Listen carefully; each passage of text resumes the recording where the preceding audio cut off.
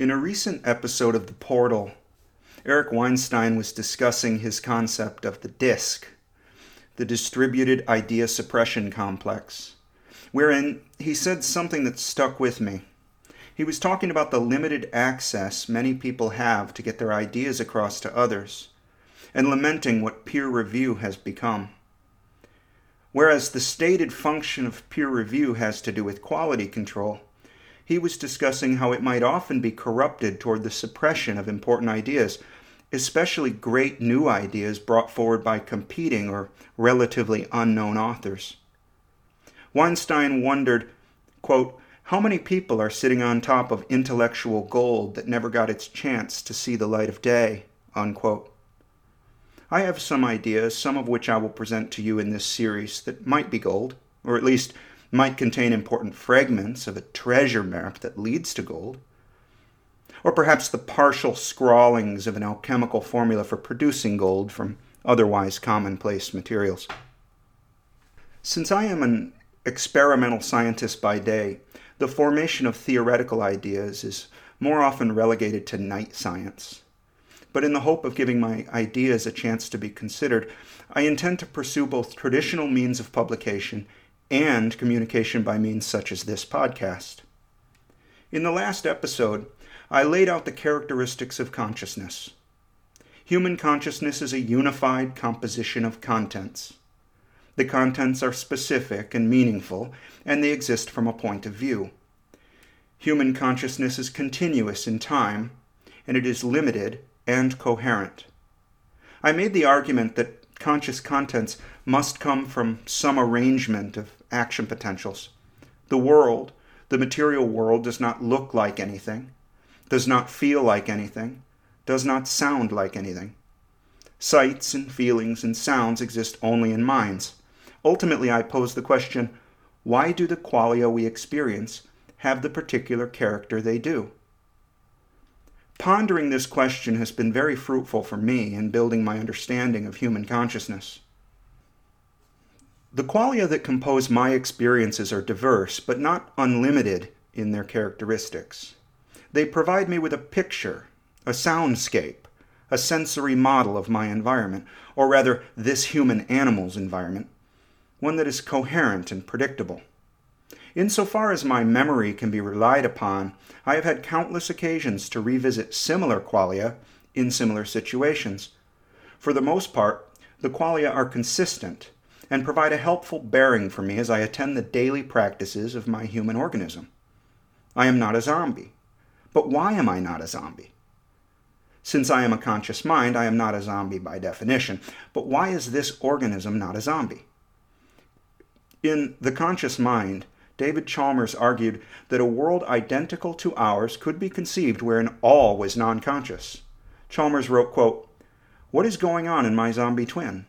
He is physically identical to me, and we may as well suppose that he is embedded in an identical environment. He will certainly be identical to me functionally.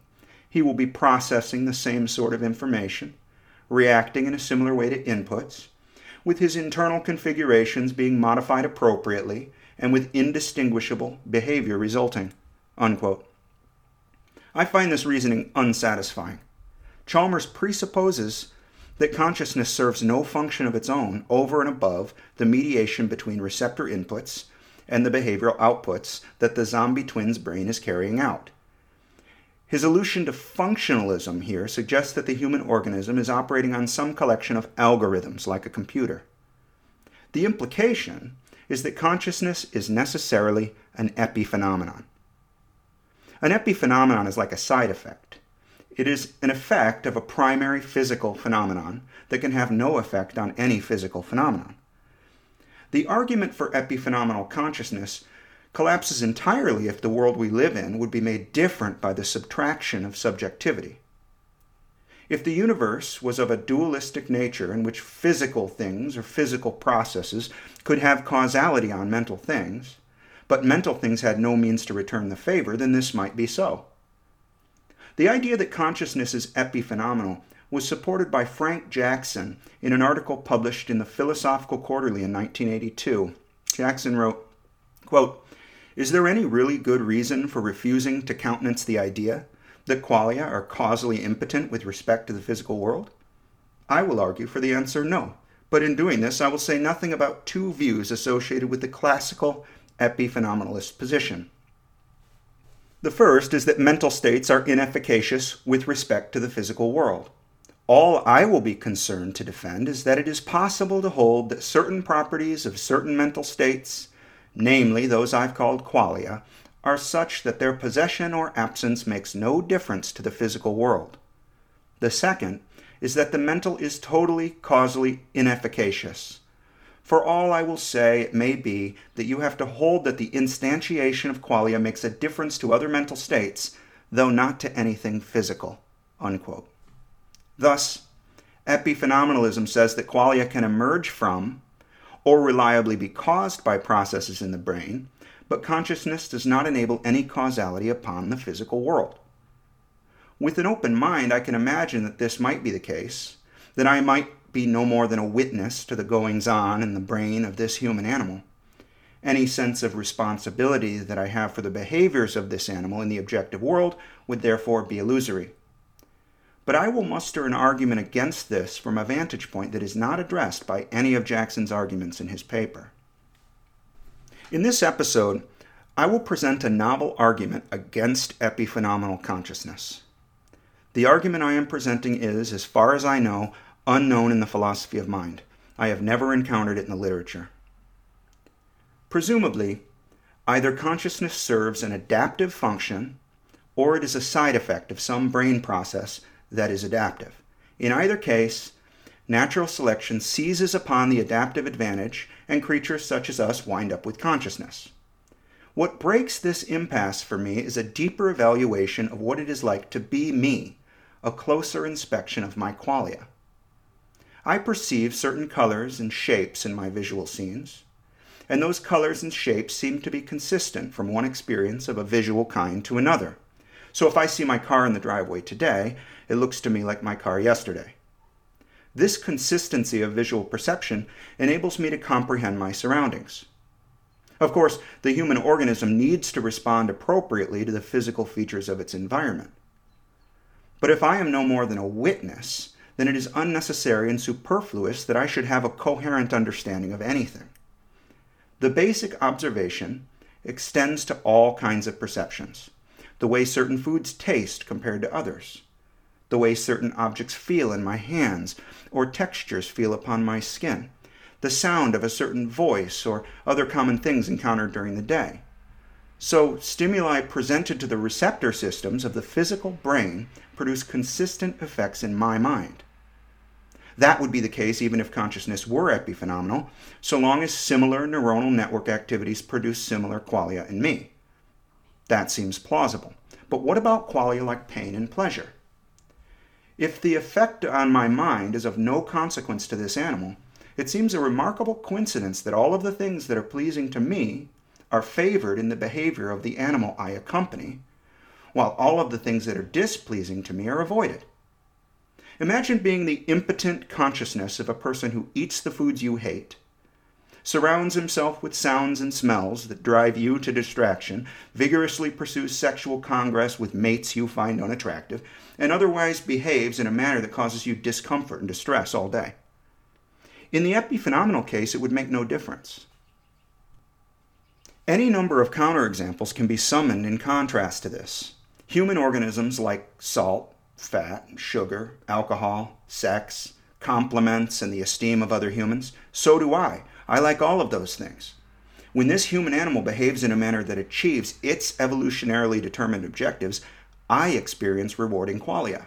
It feels good to me when this animal behaves in certain ways or when things that are good for this animal occur. By contrast, injury or illness or neglect or social isolation, all clearly against the evolutionary interest of the animal, each are accompanied by unpleasant and horrible qualia for me. If qualia are produced as an arbitrary side effect of neuronal network activities, why aren't the qualia arbitrary? Parsimony requires me to conclude that my consciousness is not an epiphenomenon. The alternative seems a lot less plausible. Suppose, for example, that the brain processing that takes incoming data streams and produces appropriate behavior must produce qualia as a side effect. This would amount to a functionalist description of brain processing that is essentially algorithmic, but with a physics that produces subjective experiences. The qualia produced might be consistent from instance to instance of a similar kind of brain processing, but they could be like anything at all that happened to result from the algorithm being run. I'm not a trained philosopher, but the structure of this argument goes something like 1.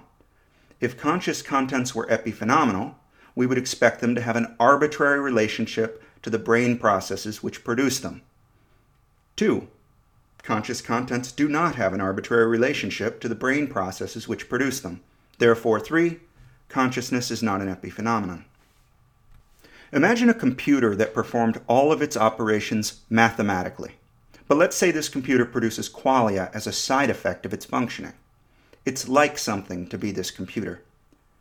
The qualia that are produced in this computer's experience arise as a physical consequence of the kinds of operations it is doing. Unbeknownst to the computer, it was designed to help with various tasks. Let's say this computer is currently being used to track stock prices for an investor. Are we to expect that it feels pleasurable to the computer when the value goes up and disagreeable to the computer when the value goes down? But the same computer is now being used in a laboratory conducting epidemiology research. Now it is tracking death rates in various populations. This time, should we expect the computer to experience the reverse? Pleasure as values go down and suffering as values go up? Either of these cases would be an astounding coincidence, since the computer was designed to do math, not to produce qualitative states. So the epiphenomenal qualia emergent from the functioning of the computer's circuits could just as well be a visual sense of redness when the numbers go up, or a whistling sound, or a sense of light pressure. They might be anything at all. Likewise, for a brain which evolved by means of selection pressures that reward effective behavioral outcomes. If nervous system evolution was under no selection pressure to produce appropriate qualia, then we should not expect human beings to experience appropriate qualia. When I encounter something which is a danger to my organism, the qualia I experience are of a kind that, if I had the power to avoid the danger by controlling the organism's behavior, I would. If I am an epiphenomenon, why should I have experiences like that? I think consciousness serves a function. Not only do my pleasures and pains accord with the behaviorally instantiated values of my organism, I'm also provided with a useful perceptual representation of my surroundings. I say this is useful in that it orients me psychologically. My mind makes sense to me. I make sense to myself. I know where we are going and why. In fact, I want to go where we are going. I never witness the body heading in the opposite direction of my will. My conscious will is in lockstep agreement with the behavior of my animal. I understand where we are, what we are doing, what might be a threat or an opportunity. It seems to me that this human creature and I are in collaboration. I want what is good for my animal, and the animal acts according to my good sense. This line of reasoning strongly suggests that I matter, that I have causal power by some means upon the physical world. Even as I speak these words, I'm struck by the oddity of imagining that the vocal cords of this human animal are moving with just such a sequence of placements as to say into this microphone the precise articulation of my thoughts as they occur to me.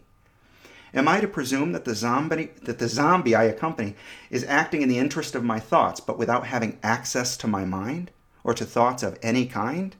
No, this doesn't seem right. In fact, it seems more likely that my thoughts exhibit causal power on this animal's behaviors. It is less of a question of whether consciousness serves a function and more one of contemplating how it could do so. Motor behaviors require the specific and coordinated activities of neuronal networks. Limb movements, for example, are directed by neurons in the primary motor cortex acting in concert with subcortical networks in the basal ganglia and cerebellum upon the muscle cells of the appropriate body parts. All voluntary movements require neuronal activities in the cerebral cortex, most notably in the frontal lobe. This includes movement of the tongue and mouth when one is speaking. As the mind of this person, I express myself by converting my thoughts into linguistic symbols and phonemes that are vocalized, or broadcast as a physical signal in the form of pressure waves sent out into the environment. It is important to note that I do not know how this magic is done. I do not consciously put the words together or coordinate the movements of my tongue and mouth. If I tried, I would surely fail. Likewise, I do not sequence the movements of my legs when I'm walking or the muscles of my thumbs if I'm playing Contra. There are unconscious nervous system mechanisms responsible for much of the behavior we engage in. Christof Koch calls these mechanisms zombie agents. I recently heard an interesting conversation between Sam Harris and Richard Dawkins on Harris's podcast in which they touched on the subject of consciousness as an epiphenomenon. Harris said, quote, "One thing that concerns me about consciousness is that it seems conceivable to me that it's not doing anything, that it's an epiphenomenon which would seem to undercut any selective rationale for it," unquote. Dawkins responded, "Yes, that's right. I mean, when T.H. Huxley considered this, he likened it to the whistle on a steam engine, which just whistles and doesn't actually provide any propulsive power." Harris said a bit later, "It is obvious neurophysiologically, and I would also argue that it can be obvious subjectively, from the first-person side if you pay attention, that everything that you are aware of, everything that you are doing, your thoughts and intentions and emotions and perceptions, it's all being generated unconsciously," unquote. Of course, this is the case, and I think Harris is thinking of the zombie agents that Koch described. The error, in my opinion, is in the assumption that the conscious mind does not bring anything further to the table with regard to causality. Suppose we are having a conversation and you ask me a question. I understand your question and produce an appropriate response. Notice that I, the conscious mind, understand your question, and the animal that is standing in front of you produces a response that you, another conscious mind, understand. I do not assume that any network of neurons in my brain actually understands anything. The brain is not a computer and does not operate algorithmically to produce inevitable, calculable responses. My intuition is that my response is generated conceptually. Zombie agents process the incoming sensory data, and by means of thalamocortical integration, I come into possession of an assembly of qualia, which have meaning to me in terms of one another. My willful response is also conceptual, and further zombie agents converted into a behavioral sequence. Comprehending the meaning of data is extremely powerful. Computation to produce comparable behavioral outcomes would be extremely inefficient and absolutely necessary to produce a zombie world that looks like our human world now. In any case, that does not appear to be the way that cognition works in the brain. I hypothesize that consciousness enables meaning to be evaluated directly by compiling sense data into a unity in which the parts can be compared. Each piece of data, each of the qualia, get their meaning because they coexist with all of the others in a coherent way. Many neuroscientists share the intuition that consciousness serves a function. In describing his speculations on the function of consciousness in The Quest for Consciousness, Christof Koch writes, quote, "Natural selection pursued a strategy that amounts to summarizing most of the pertinent facts about the outside world compactly and sending this description to the planning stages to consider the organism's optimal course of action. Such a summary inevitably means that information is lost. In a dynamic environment populated with predators, however, it is usually better to come to some conclusion rapidly and act rather than to take too long to find the best solution. In a world ruled by the survival of the fittest, the best can be the enemy of the good. These few items, labeled with qualia, are then sent off to the planning stages of the brain to help decide a future course of action," unquote. Koch calls this idea for the function of consciousness an executive summary. While the effect may be that consciousness is composed of a limited and relevant subset of data, I argue that the Crick and Koch metaphor of an executive summary is flawed. It analogizes qualia to labels, which I think is incorrect, and it implies that sense data are actively winnowed down to the most relevant pieces and sent somewhere else. But we know that there is no such place in the brain where all the would-be conscious data are consolidated. What needs to be explained in a complete theoretical account of consciousness in terms of the physical universe is how a conscious mind can tinker with the levers of neurology. How do mental phenomena exhibit causality on physical phenomena? We know that the physical universe has causal power on the conscious mind. I claim that the conscious mind has causal power on the physical universe too. Our theory, then, must account for both.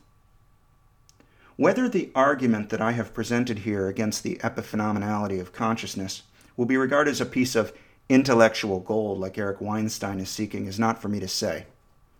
But I know that when it first occurred to me, it had a powerful effect. I wonder how Sam Harris and Richard Dawkins would receive it. Who knows? Maybe someday I'll have the chance to find out.